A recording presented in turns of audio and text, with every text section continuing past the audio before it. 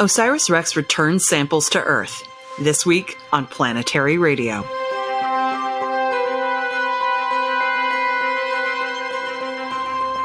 I'm Sarah Al-Ahmed of the Planetary Society, with more of the human adventure across our solar system and beyond. On September 24th, after traversing a staggering 7.1 billion kilometers over 7 years, NASA's OSIRIS-REx spacecraft triumphantly delivered a sample from asteroid Bennu to Earth.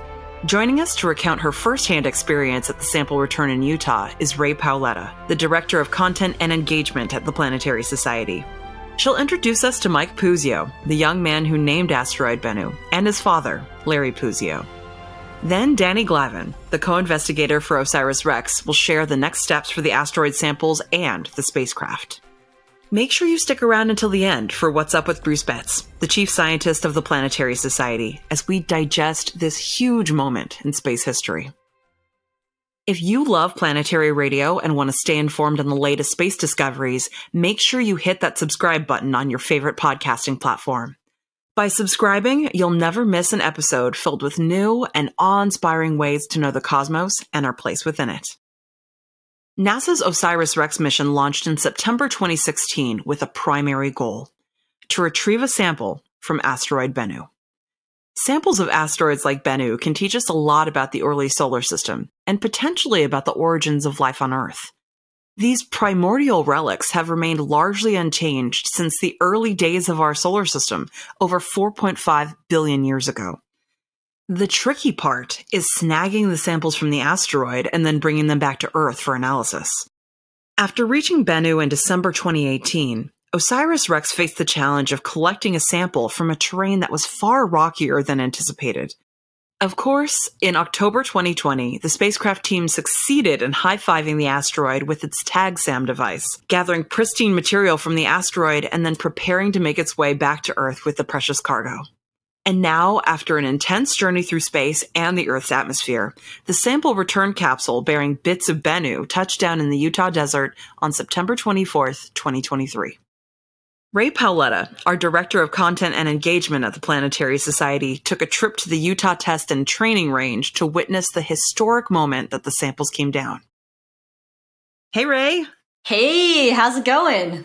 Doing well. Welcome back from your epic adventure to go see OSIRIS-REx sample return. That sounds like so much fun.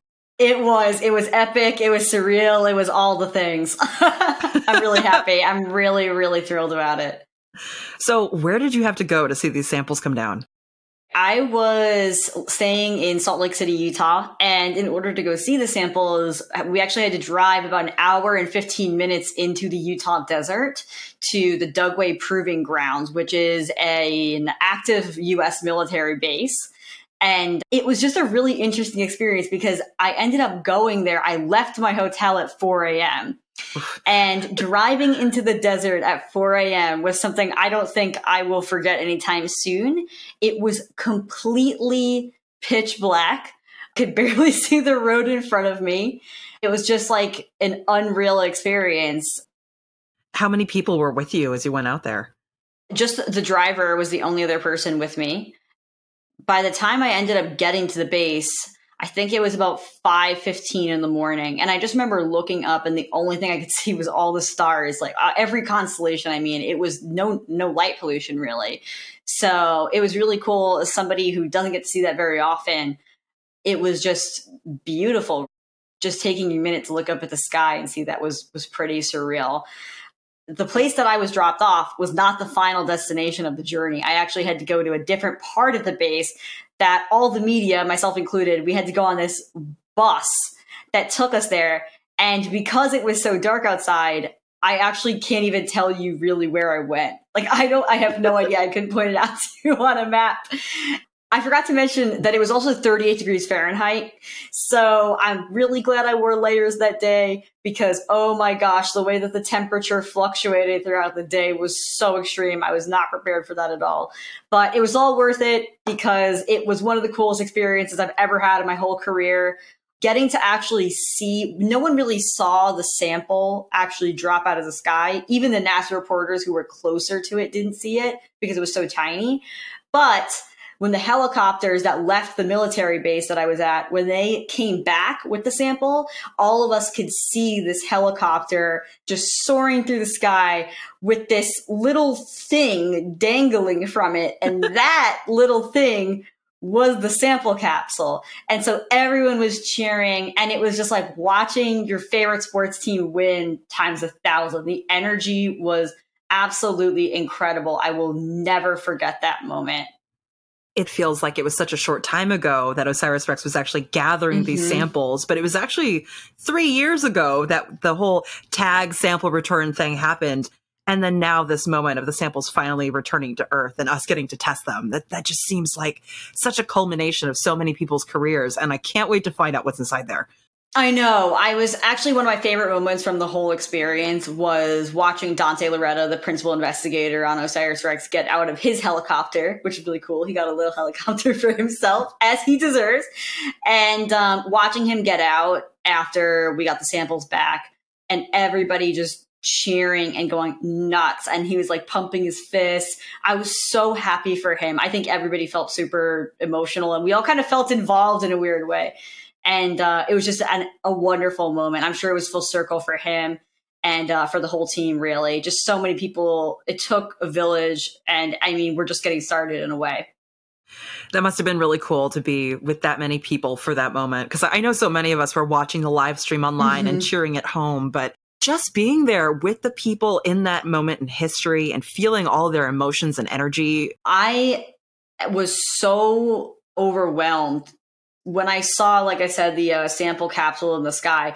I was so fixated on it, and all I could think about was, what is in there? I mean, we are literally getting essentially the rocky material from something that is 4.6 billion years old. I was just stunned, and all I could think about is, wow, I cannot wait until they open this thing up. I cannot wait until they look and see what's inside there. There's so many questions that could be answered. There's so many new questions that could sprout from it. One thing that I was also thinking about, this sort of parallel moment I had, is the day before the sample return. I went to the Great Salt Lake because, as I said, I was staying in Salt Lake City. And the Great Salt Lake is almost like an alien world. What can live in an area that has such high salinity are these kind of extremophiles, right? It's like bacteria that can live in there and not only live, but thrive under those conditions.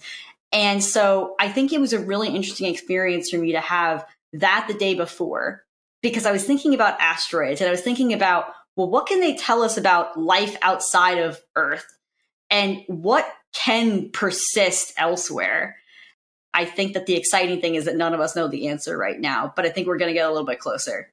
Yeah, we're about to be showered in papers as people analyze these things with spectroscopy. Just really get on in there. Oh man, just to feel one of those pieces in your hand. I know I'd contaminate it, but it would be so cool. I know. While you were there, you got to talk to a lot of cool people too, right? Who are the really exciting people that you got to interact with? Yeah, I mean, of course, I was one of many people who was sitting in the, kind of media pool getting to chat with Dante Loretta. I didn't speak with him directly, but I was there when he came back. So that was really awesome to see how excited and how relieved he was.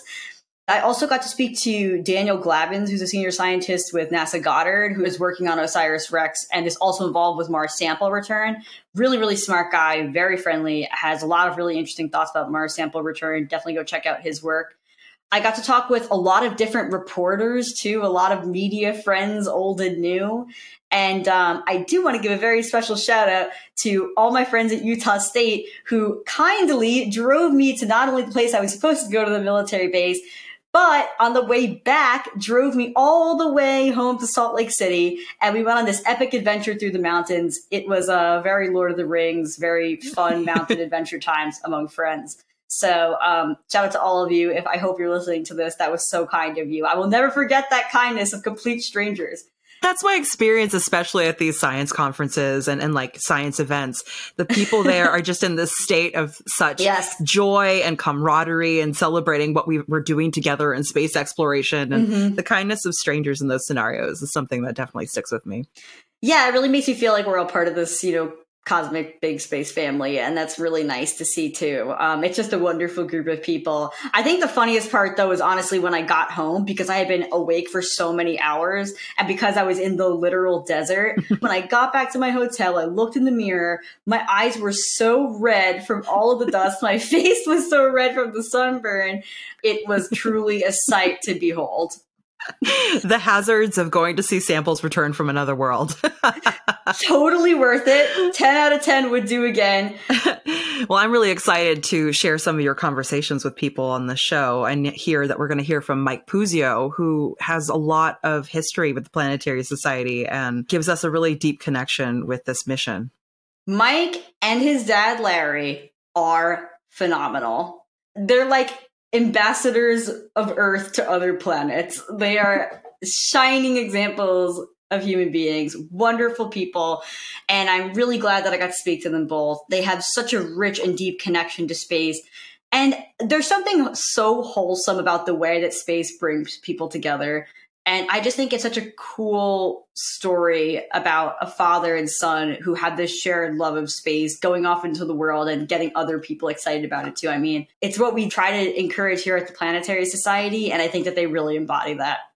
Well, we're about to share that conversation, and I'm so glad you got to go on this adventure, because we can't send everyone on the team to go see this thing fall out of the sky, but someone had to, and you just have this just infectious enthusiasm. So thanks for sharing your experience with us. Oh, it's my pleasure. Thank you so much. In 2013, before OSIRIS-REx began its epic sample return adventure, the Planetary Society ran one of our classic naming contests. 8,000 entrants from around the world submitted new names for what was then known as asteroid 101955 1999 RQ36. A young man named Mike Puzio submitted the name Bennu after an Egyptian deity typically depicted as a heron. He said that the OSIRIS-REx solar panels looked like wings, and that its touch-and-go sample mechanism, or TAG-SAM arm, resembled the curved neck of an aquatic bird. For Mike, naming Bennu was the beginning of something bigger than an asteroid. He spent the last 10 years serving as an ambassador for the OSIRIS-REx mission, inspiring people from all walks of life to get excited about space. Ray caught up with Mike and his dad Larry Puzio in Salt Lake City, Utah, the weekend of the OSIRIS-REx sample return. They discussed how missions like this can change lives for the better. Before we even talk about Bennu or anything, I would love to know what your space origin story is. When did you first catch the space bug? That would probably be when my father took me to my first, what was then called astronaut rendezvous, back in, I was about 8 at the time, so it was just a bit after I had submitted the name, which is honestly incredible that it all panned out that well. And then I would love to ask you the same, Larry. Oh, I've really been into space since I was a kid and grew up watching Star Trek. Kind of gave it up through college and med school thinking, well, I got bad eyes, I couldn't be an astronaut. And the last decade, I've really gotten back into it. When Mike was learning to read, I want to make sure he had lots of books about space and science. I think that the books and all of this learning has definitely paid off, or at least been really relevant in this chapter of what we're talking about here with coming up with the name for Bennu. I actually watched an interview with Emily Lakdawala, our former senior editor, and she conducted that with you and you, Larry, as well, when you were about 9, I think. Yeah. And so the contest that the Planetary Society helped to run, named that asteroid, if you remember, it had around, I think, 8,000 entrants. What made you decide to enter? Well, my father said for me to give it a shot, and it was, the worst thing that could happen is that they would say no to my name, and it turns out that didn't happen, which I'm very grateful for. So why not is really the only reason why. And I thought what was so cool about the name is I just loved ancient Egypt when I was a kid. And so I'm wondering, did you read books about ancient Egypt? Like, what inspired that for you? So I've been a big Rick Riordan fan since around the 3rd grade when I was reading the Percy Jackson series, which was about the time that I named the asteroid. And then later I found the Kane Chronicles, which was about Egyptian mythology, and that was even cooler now that I had the whole Bennu named asteroid to work with. So I had a little piece of investment in Egyptian mythology. Well, after the mission name had been announced as OSIRIS-REx, I recognized the name Osiris as an Egyptian deity, and I went on Wikipedia to look up stories about him, and one of them that stood out was his return to Earth as a Bennu, or a heron. And I figured that would be fitting, as the asteroid would be returning a sample to Earth. Do you remember what it was like the moment you won? I mean, can you describe, did people at school find out? Did you tell them? How did that all go? When I found out, I didn't quite know how to take it, because I had never had this experience. I'd never seen this experience from anybody else. And so eventually at some point I asked our principal if that would be okay for it to be part of the morning announcements, which she had, and she said that would be phenomenal. That was just how a lot of my classmates found out. Over the morning announcements, very cool. What was it like working with the Planetary Society during that time? Did somebody from our team actually contact you personally to tell you?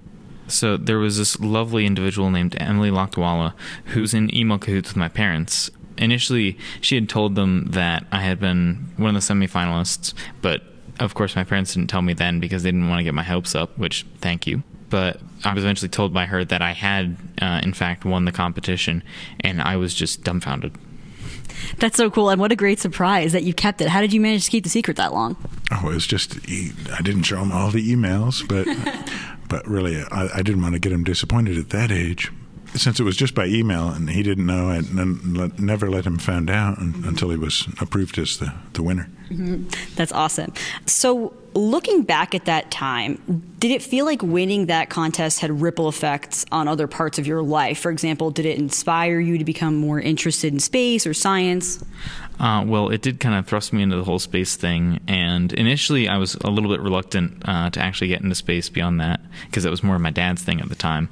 But upon realizing how cool space was, and after my dad had taken me to a few space events, I decided that it would be really cool to stick with it. So I decided to get more involved with it, doing all sorts of things, such as going to the launch back in 2016, and then becoming an OSIRIS-REx ambassador and giving lectures on it. Yeah, really, it jump-started something. So that's really interesting, too. And I think that a lot of us in space had these moments, too, where maybe we didn't come from a formal space science education or something, but there's just these lightning bolt moments in our lives that bring us into the industry, right? So right now you're at school at North Carolina State, is that right? And you're studying engineering. What do you want to do with that? Do you eventually want to go into the space sector? Eventually I'd like to be an astronaut. I'm still clinging on to that little 8-year-old Mike dream. Repair space shuttles or... just be on the crew to any mission, really. As I think it was John Glenn said, any space flight is a good space flight. Very well said. Yes, couldn't agree more. And it seems like you've given some talks, as you mentioned, about OSIRIS-REx over the years. Can you tell me a little bit about that? It's opened a lot of doors for me to meet and talk to some really cool people. So I'm pretty glad about it. And honestly, it got me to be able to talk to a big crowd. Yeah, a lot of public speaking experience. What do you hope your personal contribution can be to the field of space now that you've had this sort of once-in-a-lifetime opportunity? All I can hope to do is to inspire other people to do something about space, because it's for everyone, and I mean everyone, to get involved in. And it's a really cool part of my life, and I hope it can be a cool part of their lives too. I couldn't agree more. I have a similar experience myself, and I just think that a lot of people, we almost box ourselves out by feeling like it's a gate-kept kind of thing that only this small amount of, esoteric people with this highly technical understanding are ever going to get into. And then when you realize that there really is space for everybody, there's a lot of meaning in that. So it's been about 10 years now. We're sitting here in Salt Lake City. If you can believe it, ages 9 to 19, though, may as well be 100 years in terms of how much your life changes in that decade. How does it feel to be here now, just a couple of days away from the sample actually dropping, from a sample from the asteroid you actually named? It honestly feels amazing, because it's just been something for so long. It's just been a big part of my life for that huge amount of time, relatively speaking. Just the whole culmination of it here in this last weekend is something that it's a bittersweet thing, because I've been looking forward to NASA getting all the data back and getting it to analyze the asteroid sample. However, it's almost over.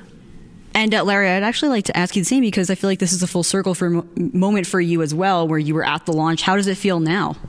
Oh, it's really phenomenal because 10 years ago when he was that young, I figured, wow, it'll be a decade before it comes back. I can't imagine what things will be doing by then. And it's just been an amazing journey of watching him grow up and watching him get excited about things that I don't even understand all the time, like electrical engineering. But it's had a great impact on his life. I love how many opportunities we've had because of this, and still look forward to even the next part of the mission to catch up with Apophis. Yeah, I wanted to ask about that too, because it's like, Sunday is obviously a big milestone, but I mean, the spacecraft will still be hard at work. So one thing I wanted to ask you that I just think is hilarious is I'm like, did you predict the future? Because now it's going to study Apophis, which was the ancient Egyptian deity associated with like darkness and disorder and chaos. And I'm like, how did you pick such a perfect name? It isn't too hard. I mean, it's only appropriate that the next asteroid that it goes and collects data from is named Apophis. So. Yeah, definitely makes sense with the storyline. So what are you personally most excited to learn about from the Bennu samples? Personally excited for where is the origin of life? Where did we come from? Where are we going, possibly even? Mm-hmm. And then, Larry, I'd like to ask you the same, because I think that one aspect of learning about asteroids that I think a lot of people associate them with is planetary defense, of course. And we had the DART mission a year ago, right? Very much in the popular zeitgeist. But a lot of people, I think, don't realize how much asteroids are almost like time capsules of the solar system. Yeah, it's really amazing. Dolores Hill, one of the University of Arizona specialists, really got us turned on to meteorites. She gave us a tour, and that's one of her passions. And meteorites really provide pristine samples because on Earth, everything's been recycled or devoured and digested, so there's no way to really study our origins well here. But getting a pristine sample is a really good basis to start with, and a bit of a change of subject. It also makes me think of one of Mike's favorite T-shirts from the ESA, which is that dinosaurs didn't have a space program. Yes, that's excellent. Looking back on your own experience with Bennu and the whole contest, why is it so important to get kids excited about space? Well, those kids are eventually going to grow up, and if they have a love for space when they're a little kid, then they're going to want to do something with it when they grow up. And even then, if they don't do it, then they'll have that nostalgic feeling when a big space mission does occur, and then they'll remember how NASA made them feel. So I feel like it's important to always develop a love for space in everyone, especially youngsters, though. Yeah, and Larry, I'd like to ask you the same. I mean, looking back at your experience with this contest and with Mike, why is it important for kids to get excited about space? Where do kids and families fit within this vast space of space, frankly? Well, I've really come to learn how much all of our daily lives are really impacted by developments from the space program, both the very idea of cell phones, tiny cameras, and even integrated circuits are just from the Apollo program. So much of our modern lives is shaped by that field, and nobody seems to be aware or appreciate it. So educating the public really helps. Absolutely. And just my final question is, do you have a message for our Planetary Society members? Maybe something or on some thoughts or reflections since winning the contest? Well, if you have the opportunity to do something that you want to do, take it. I did that, and don't think it turned out too bad. I'd say make sure that along with supporting space exploration or the Planetary Society, take the time to write notes to your legislators and really get involved with decisions about space policy. If it's done right, it'll really benefit the entire planet. And other planets. We'll be right back with the rest of our celebration of the OSIRIS-REx sample return after this short break. Greetings, Bill Nye here, CEO of the Planetary Society. Thanks to you, our LightSail program is our greatest shared accomplishment. Our LightSail 2 spacecraft was in space for more than 3 years, from June 2019 to November 2022, and successfully used sunlight to change its orbit around Earth. Because of your support, our members demonstrated that highly maneuverable solar sailing is possible. Now it's time for the next chapter in the LightSail's continuing mission. We need to educate the world about the possibilities of solar sailing by sharing the remarkable story of LightSail with scientists, engineers, and space enthusiasts around the world. We're going to publish a commemorative book for your mission, It will be filled with all the best images captured by LightSail from space, as well as chapters describing the development of the mission, stories from the launch, and its technical results to help ensure that this key technology is adopted by future missions. Along with the book, we will be doing one of the most important tasks of any project. We'll be disseminating our findings in scientific journals, at conferences and other events, and we'll build a master archive of all the mission data. So every bit of information we've collected will be available to engineers, scientists, and future missions anywhere. In short, there's still a lot to do with LightSail, and that's where you come in. As a member of the LightSail mission team, we need your support to secure LightSail's legacy with all of these projects. Visit planetary.org/legacy to make your gift today. LightSail is your story, your success, your legacy, and it's making a valuable contribution to the future of solar sailing and space exploration. Your donation will help us continue to share the successful story of LightSail. Thank you. So, what's next for the samples from Bennu and the OSIRIS-REx spacecraft? We turn next to Dr. Daniel or Danny Glavin, the co-investigator of NASA's OSIRIS-REx mission. He's an astrobiologist and a sample integrity scientist at NASA's Goddard Space Flight Center in Greenbelt, Maryland. He's leading the team that will unravel the mysteries contained within the samples returned from Bennu. He's delved into samples from the moon and meteorites, and he's also involved in the Mars sample return mission. I spoke with him just a few days after his return from Utah. Hi, Danny. Thanks for joining me. Hey, it's great to be here. Thank you for inviting me. I have to say, huge congratulations to you and everyone that's been working on OSIRIS-REx. This is, for me, I feel like the biggest space moment of the year. Yeah, I mean, it was incredible. I mean, I was out at Dugway at UTTR for the landing, and like everyone, it was just like, please work. I want this parachute to open, this precious sample. Please come back, safely and uncontaminated. And, after putting, close to 15 years into this mission, it was really very emotional and stressful until that chute opened. And then I was able to relax for a second. But yeah, it's just incredible that we can do these things. I mean, going all the way out to an asteroid, collecting a sample over 200 million miles away from Earth, fully autonomously, pick up a sample from the surface, stow it, and then bring it back to Earth, survive atmospheric entry and landing. And, and now the sample is going to be literally distributed to labs around the Earth to analyze. So it's really a very exciting time for planetary science. It is. And that just puts it all in context. Working on this mission for 15 years, that's got to be just so satisfying to see how successfully it came down. Yeah, no doubt. I mean, I'm actually honestly still in disbelief about this whole thing. I was telling people it felt like I was a cast member in a science fiction film. We're really doing this. But, now samples are back. We've confirmed, everybody's seen the images of the sample container open. There's clearly Bennu dust in there, and we're getting ready to open it up further here over this next week, but there's sample there. And so this is real. We have this pristine, 4.5 billion year old asteroid fossil, right, from the early solar system to analyze. It's just incredible. I feel too like this mission has had to leap over so many interesting hurdles just because we're beginning to understand things about asteroids and sample return that we've never really had to encounter before. Like there was that moment where it was actually trying to grab that sample, the touch and go maneuver. And when I read how close that spacecraft got to literally almost being engulfed by this rubble pile, I was really amazed. Yeah, I mean, it was scary, and of course, we were, because of the time delay, it was, I think, 18 and a half minutes or something before the signal could come back to let us know that everything worked. Everything had already happened, right, by the time we're looking at it. But yeah, I mean, we went down and we thought it would be more like a pogo stick kind of thing off a hard surface.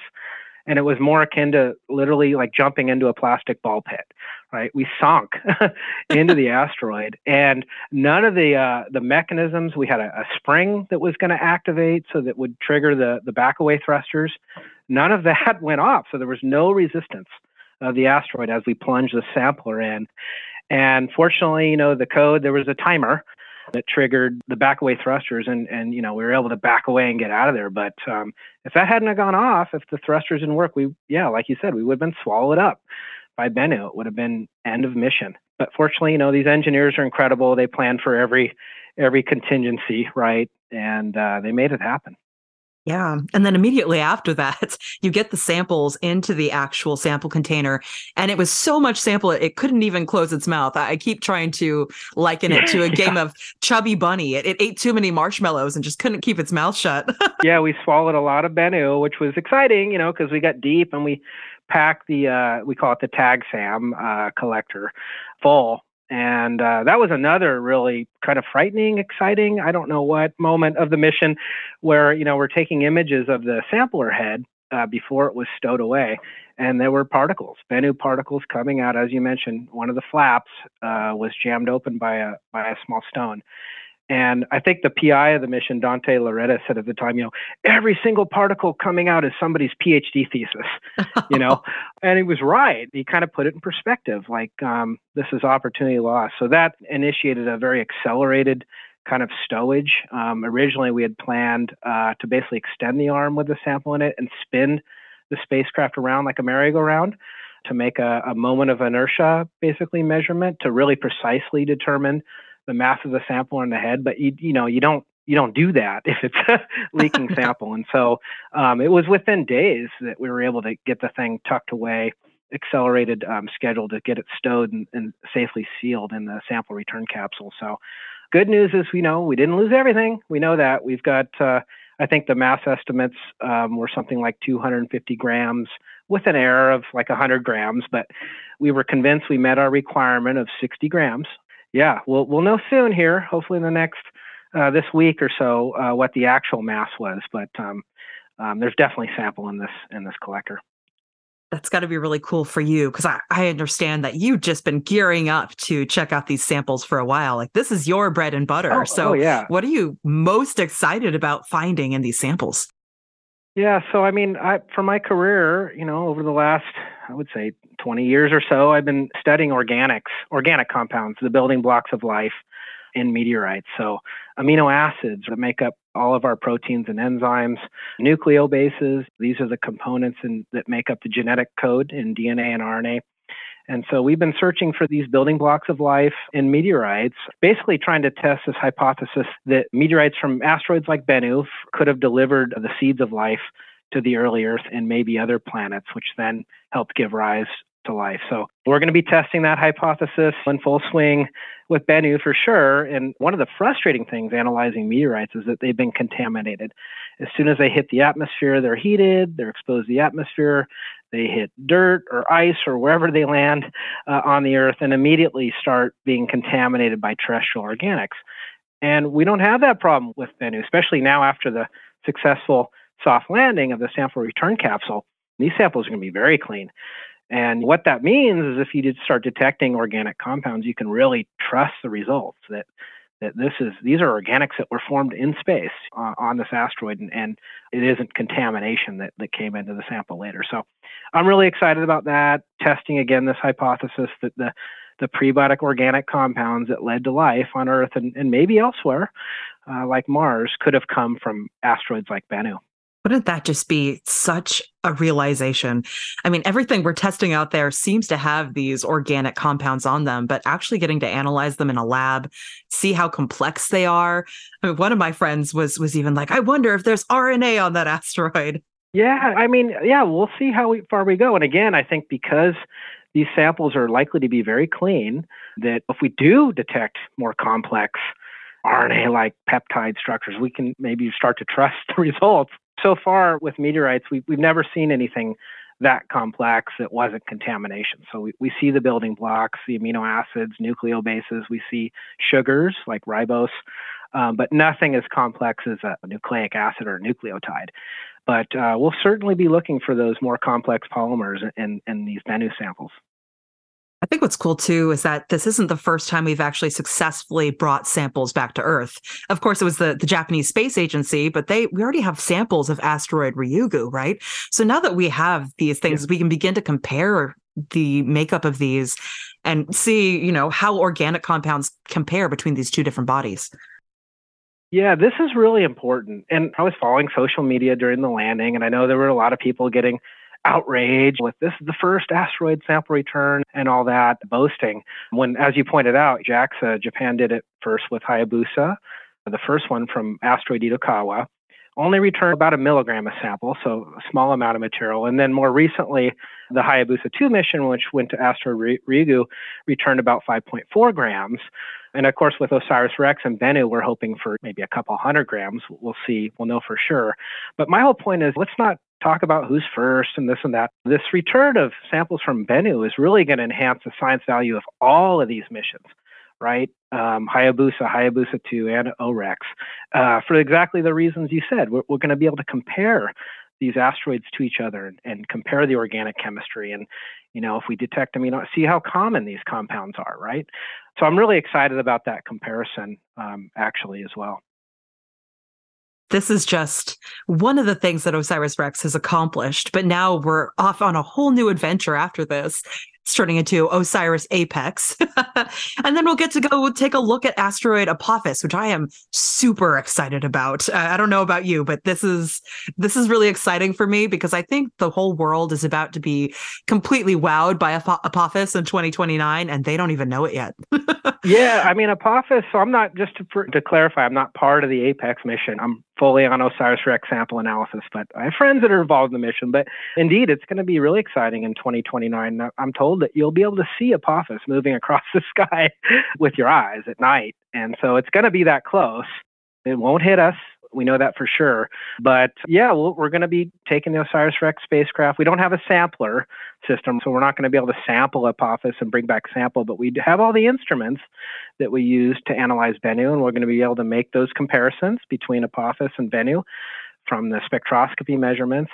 And it's also kind of cool, after Apophis passes by Earth, the OSIRIS-REx or APEX will rendezvous with Apophis and actually go down to the surface and fire the thrusters to, spray the dirt, if you will, from the surface and make measurements to try to see what it looks like underneath the top surface as well, investigate space weathering and all that kind of stuff. So yeah, it's going to do some really cool science. And yeah, I'm glad it's not the end for OSIRIS-REx. It's got another asteroid to go to, so that makes me happy as well.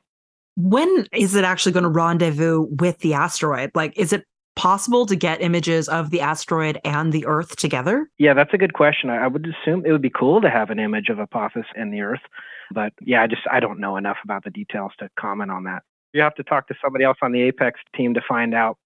We have a few years to figure it out. I just know what that image would mean for planetary defense. That would be so cool. Yeah, no doubt. Yeah, no, planetary defense, that's the other side of this. We talk a lot about the science and learning about the origin of the solar system from the samples returned from Bennu. But the other aspect of this is planetary defense. It's no joke. Bennu is characterized as a potentially hazardous asteroid. I think in, September 24th, 2182, if I get that year right, there's a very small chance that it could hit the Earth. And Bennu's big. This is the size of the Empire State Building. It would be a bad day if Bennu hit there. But by studying these samples and studying the makeup of Bennu, the physical properties of the rocks, we'll be able to put ourselves in a better position to design a mission if we have to deflect the asteroid so that it doesn't hit the Earth. I'm really glad. I feel like when I was younger, I was absolutely terrified by the idea that there were all these asteroids and comets out there, and we weren't actively doing anything to really make a plan for what to happen if something came in. But we're actually at this point now where we're getting samples back from asteroids. We're getting up close to these asteroids with imagery. We even had the DART mission that went and slammed into an asteroid. So now I feel like we're actively in a good place here. It is important. The DART was an extremely important mission, right? It showed that we can actually change the orbit, the orbit of an asteroid by hitting it. That was unknown, actually. And I think they were actually even more successful than they thought. They deflected it even more. But yeah, it's really the approaches. We got to be studying these materials in the lab. We got to be looking for asteroids, especially the smaller ones. So there's a whole survey that needs to happen so that we can find them. And that's really the key with planetary defense. You need to find them early, so that you have a decade, 10, 20 years, right, to plan how you're going to move it if needed. And so that's really the key. So I know NASA's really been focused on just the survey aspect, just finding these things out there. Yeah, but I'm with you. I mean, I'm glad we're paying attention to this. I mean, you look at our history on Earth and just look at the moon. I mean, our history is a series of impacts, right? It happens. And they can wipe out. Man, wiped out the dinosaurs 66 million years ago. We need to pay attention to this. And just to clarify, that your audience should not be worried about Bennu hitting us in the next 150 years. There's basically no chance that Bennu can hit us. So we're really looking, again, many years down the road. But still, we need to be prepared for the possibility that something like this could happen sometime in the future. Yeah, got to protect the creatures of Earth, and we're doing a pretty good job, I feel. Absolutely, yep. What was it actually like for you there at the actual sample return? Did you guys celebrate afterwards? Like, what was that like? I think everybody had their own individual experience. I guess one of the things that was surprising to me is everybody was emotional, and especially after the parachute opened. And I hugged a lot of people that I wouldn't normally hug, and we were just hugging, and it was great. We were just that moment of just relief. All this time put into the mission, just let go.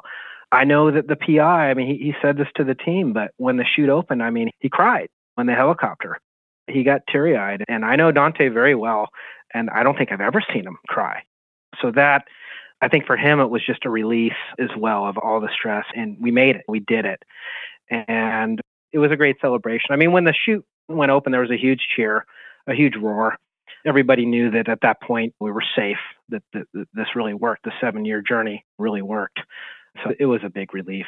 It's got to be. I mean, it's such a complicated feeling. It's one part relief that it actually worked, but also just the culmination of so many people working together on such a complex task and having it come together. Yeah. That's a beautiful moment. Yeah, no doubt. And just so excited about what's to come. I mean, in some ways, even though I've been involved in this mission for almost 15 years, it feels like it's the start of it for me now, right? As a sample analyst. I mean, this is what I've trained for and what our team we've got over 200 laboratory scientists that have been just ready for this moment, ready to go on these samples. And I can't tell you how excited I am, not only for the 2 years we have to analyze, but just decades to come. I'm going to be reading, even after I'm retired, I'm sure I'm going to be reading about something new that was found from asteroid Bennu. And just to know I played some small part in making this happen is just really gratifying.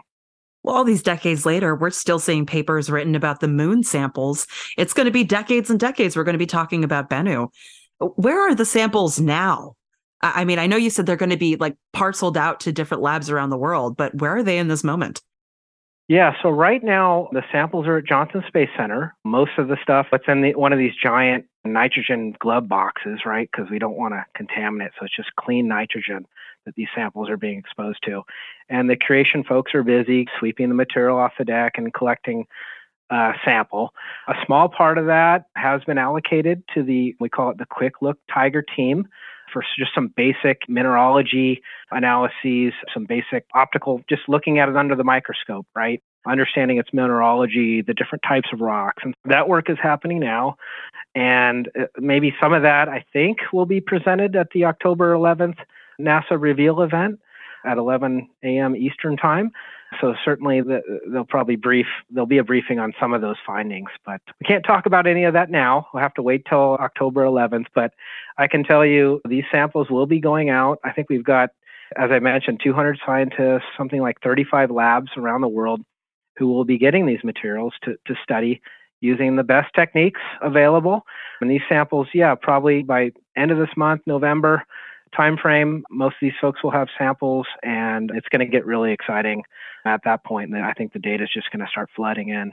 That is really exciting. And I'm glad you brought that up. We're recording this early. So for us, we actually have to wait for those results to be public. But everybody listening to this will be able to go and immediately watch that press conference because it comes out on the day that this episode airs on October 11th. So it's perfect timing. I think with the amount of sample we've returned, what we're able to do on very just tiny amounts of material. I mean, we can make measurements on micrograms, a millionth of a gram, right? There are techniques that can look at very small particles. So we're going to have sample mass available for generations of scientists to look at. And I hope some of your listeners are thinking about getting into research and scientists someday, maybe be looking at this material as well in their own labs with techniques that weren't even around today, right? I mean, that's one thing that I think people forget, is that these sample return missions, it really is a gift that keeps on giving. There are limits to what we can do now, but 10, 20, 30 years later, there's a new technique, a new instrument technology, and we can look at the samples in different ways and honestly ask questions we didn't even know how to ask right now. I love that about sample return. I mean, the bottom line is this is just so much bigger than the OSIRIS-REx team, right? This is really for humanity and inspiring the next generation and just learning new things over generations. So it really is exciting to me. It really is. And we saw it with the young gentleman who named Bennu when he was younger through one of our competitions, Mike Puzio. Just seeing the arc of someone's life, getting interested into space when they're younger, and then seeing them carry that into a career when they're older. I'm totally sure that there are kids these days that are hearing about this mission and are gearing up to test those samples someday. It's beautiful. Yeah, no doubt. And you mentioned Mike Puzio. I'll just say a little side story. So we were at the OSIRIS-REx celebration event this last Saturday at the South Shore Harbor in Texas near Houston, and Mike Puzio was there. And I'm like, oh man, I got to meet this guy. Asteroid Bennu was not always Asteroid Bennu. It was 1999 RQ-36. And he won a contest to name Bennu. He was 9 years old at the time. And so here we are. That was back in 2013. Here he is as an adult, a 19 years old guy. And so I met him. We got a funny picture together, and he's actually wants to be an astronaut. I thought that was really cool. So he's been inspired to pursue space in that way. But yeah, it was just really nice seeing him there and chatting with him. I just can't wait. There's so many things to look forward to in the future for sample return. This is just one more asteroid, but we're looking at a future where we'll be able to return samples from hopefully Mars someday. And when we get all these samples together, start comparing across the solar system, the things we'll be able to learn about our solar system's history will be just probably far beyond what we're imagining right now. Well, there's no question. And I can tell you, every sample return mission, we learn something new and exciting and different. And I'll go back to the Stardust mission, right? Return samples from Comet Vilt 2. This is NASA's Stardust mission from the tail, just dust grains, something like a milligram. And just from that milligram of dust from the comet, we learned that material was flying all over the place in the solar system, right? We found grains, these mineral grains that could have only formed at high temperature near the sun, right? Out where comets are, near Jupiter. How did that stuff get out there? So the entire solar system is just this giant mixing, and that led to new models about the outer planets moving around, flinging stuff in and stuff going out. And this is all from 1 milligram of sample. And so there's no doubt that I think the analysis of the Ryugu materials, the analysis of samples from Bennu, I mean, we're going to be literally rewriting the textbooks on solar system formation and evolution. We really are. It's just a really great, exciting time to be a space fan. And I'm just so relieved that the samples came back well. They're safe. We're about to do all this awesome science. And it's just a good time to be alive. Thank you so much to you and everybody who made this mission possible, because this was a triumph. Yeah, you're welcome. I don't even know how to express my emotions right now. It's just, we're in the middle starting the sample analysis. This mission worked. Like you said, there's so many other things to do and look forward to. Mars sample return. Maybe one day we'll get a sample of a comet nucleus back to Earth as well. But it's no doubt, it's a really exciting time to be in planetary science right now. Well, thanks for joining me, Danny, and for taking the time. I'm sure you and everyone are very busy gearing up to test these samples, so I appreciate it. You're welcome, Sarah. Now let the science begin. Happy analysis to all the scientists around the world that have been looking forward to these samples. And again, a huge congratulations to everyone that's worked on the mission over the years. Now let's check in with Bruce Betts, the chief scientist of the Planetary Society, for what's up. Sup, Bruce? Hey, Sarah. Man, it's so cool to finally see the OSIRIS-REx spacecraft deposit its samples back on Earth. And I feel like timeline-wise in my brain, I started working with you guys just a little bit before that tag sample return snatchy maneuver. That's the official term, I believe. But definitely, yeah. No, the fact that they called it tag, I mean, come on. No, touch and go. I think that's what that stood for. Yes, it is. Yes, it is. No, it's super exciting, and you've been involved since then, and I've been involved since Well, the school books were written on stone, but I've been involved since they started proposing this mission a very long time ago. And when I say I mean the Planetary Society, because we've did some education outreach with this and naming contests and sending names that have gone out and come back and are going and flying around, and there's really great science and it's really exciting, and they made it back and it looks great, and they got rocks and they're from another place, and it could tell us about the early solar system and the formation of everything and what came to Earth in terms of water and in terms of organics, and it's really exciting. There is, though. It's nice to hear you so excited about something. I feel like we succeeded so hard at this. Like, I'm so excited to see what they find in those samples and then compare them to the samples that JAXA got and see what's going on there. We could learn a lot. Yeah, it's awesome. And they have a really long acronym. And now they're transforming into OSIRIS-REx and going to make all those little people at Planetary Defense Conference and also the Apophis workshops that happen every year now, happy that at least a spacecraft will be going to Apophis when it comes super close to the Earth in 2029. At the very least, we've got a really cool functional spacecraft going there to check it out and see what happens to an asteroid, a 300-meter asteroid, when it flies closer than the geostationary satellites, and what gets shaken around and what happens. I can't wait for that to scare everyone. Not because I like people being scared, but because we need to be doing more for planetary defense. Like, we've done a lot, but there's still a lot that can be left to accomplish. Oh, yeah. No, we have a long way to go.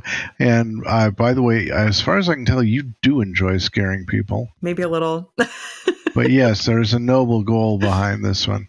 Last week we talked about favorite conferences. There are now Apophis workshops every year, counting down the years until the flyby because of the science. Try to make sure we get the science and planetary defense potential out of such an awesome opportunity. You can a road trip to Europe to see it in the night sky? I would love to. I would absolutely do that. That would or be somewhere worth it. else. I don't remember exactly where all it. Yeah, I think Europe was the location. Europe and Northern Africa. I'll have to look that up, but I think that's right. Okay, but I have to ask you this. Who do you think is behind the ridiculous OSIRIS names? Not because I don't love them, but going from OSIRIS-REx to OSIRIS-APEX is very Jurassic Park. Very Jurassic Park? Yeah, they had those new Jurassic World movies where they took like a Tyrannosaurus Rex and turned it into an Indominus Rex, like the whole next level. I feel like that's what we did with the spacecraft. No, that was the product of some people looking. They had an opportunity, and could they make the orbital dynamics work out with the fuel on board to be able to do it? So yes, they've transformed into a different kind of Spaceosaurus. There is precedent for this with other spacecraft already, including name changes, although I don't remember all the name additions that they use. But Stardust dropped off samples of a comet and went off and checked out the comet that Deep Impact had hit with an 800-kilogram ball of copper. And Deep Impact, after it dropped its 800-kilogram ball of copper, went and looked at another comet. People have gotten creative this way before, and I just never imagined that they were dinosaurs. I just really liked dinosaurs when I was a kid, and I feel like that's part of why I'm so in love with planetary defense. We owe it to them. They didn't have a cool space agency. They didn't have multiple cool space agencies. They didn't have any way of knowing how to protect themselves. So I don't know that we'd be here if the dinosaurs were still chomping around. So way to go, us. That's a fair point. We might not have a planetary radio. Right? Planetary radio would not be here without the Chicxulub impact. You heard it here. What a headline. Sorry, dinosaurs. All right. I've got kind of a complex fact, so maybe we should wait. Large dog coming by. You want to say it? My dog does look remarkably like Scooby. All right. He says, get on with it. All right. Dude, I'm trying to do a show here. We've talked about this. So the moon, that thing in the sky, that disk thing, it passes in front of planets. It passes in front of stars. It's cool. It's called an occultation. It occults them. But what's always kind of been interesting to me is that you can see those from one part of the world, but not another part.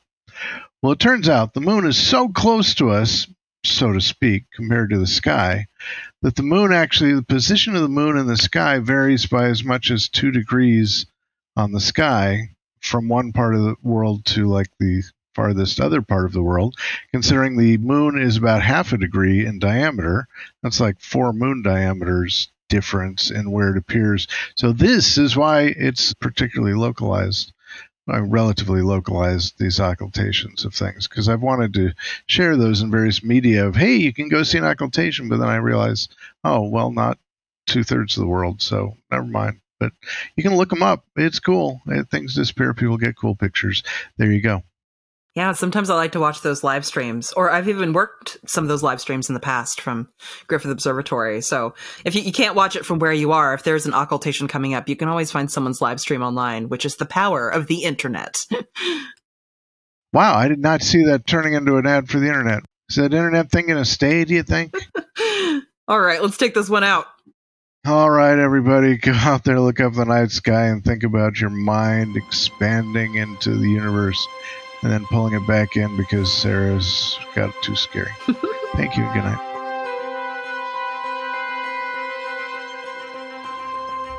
We've reached the end of this week's episode of Planetary Radio, but we'll be back next week to talk about diffraction solar sailing. You can help others discover the passion, beauty, and joy of space science and exploration by leaving a review and a rating on platforms like Apple Podcasts. Your feedback not only brightens our day, but also helps other curious minds find their place in space through Planetary Radio. You can also leave us your space thoughts, questions, and poetry at our email at planetaryradio@planetary.org. Or, if you're a Planetary Society member, leave a comment in the Planetary Radio space in our member community app. Planetary Radio is produced by the Planetary Society in Pasadena, California, and is made possible by our patient sample return loving members. You can join us as we support sample return missions like OSIRIS-REx at planetary.org/join. Mark Hilverda and Ray Paoletta are our associate producers. Andrew Lucas is our audio editor. Josh Doyle composed our theme, which is arranged and performed by Peter Schlosser. And until next week, Ad Astra.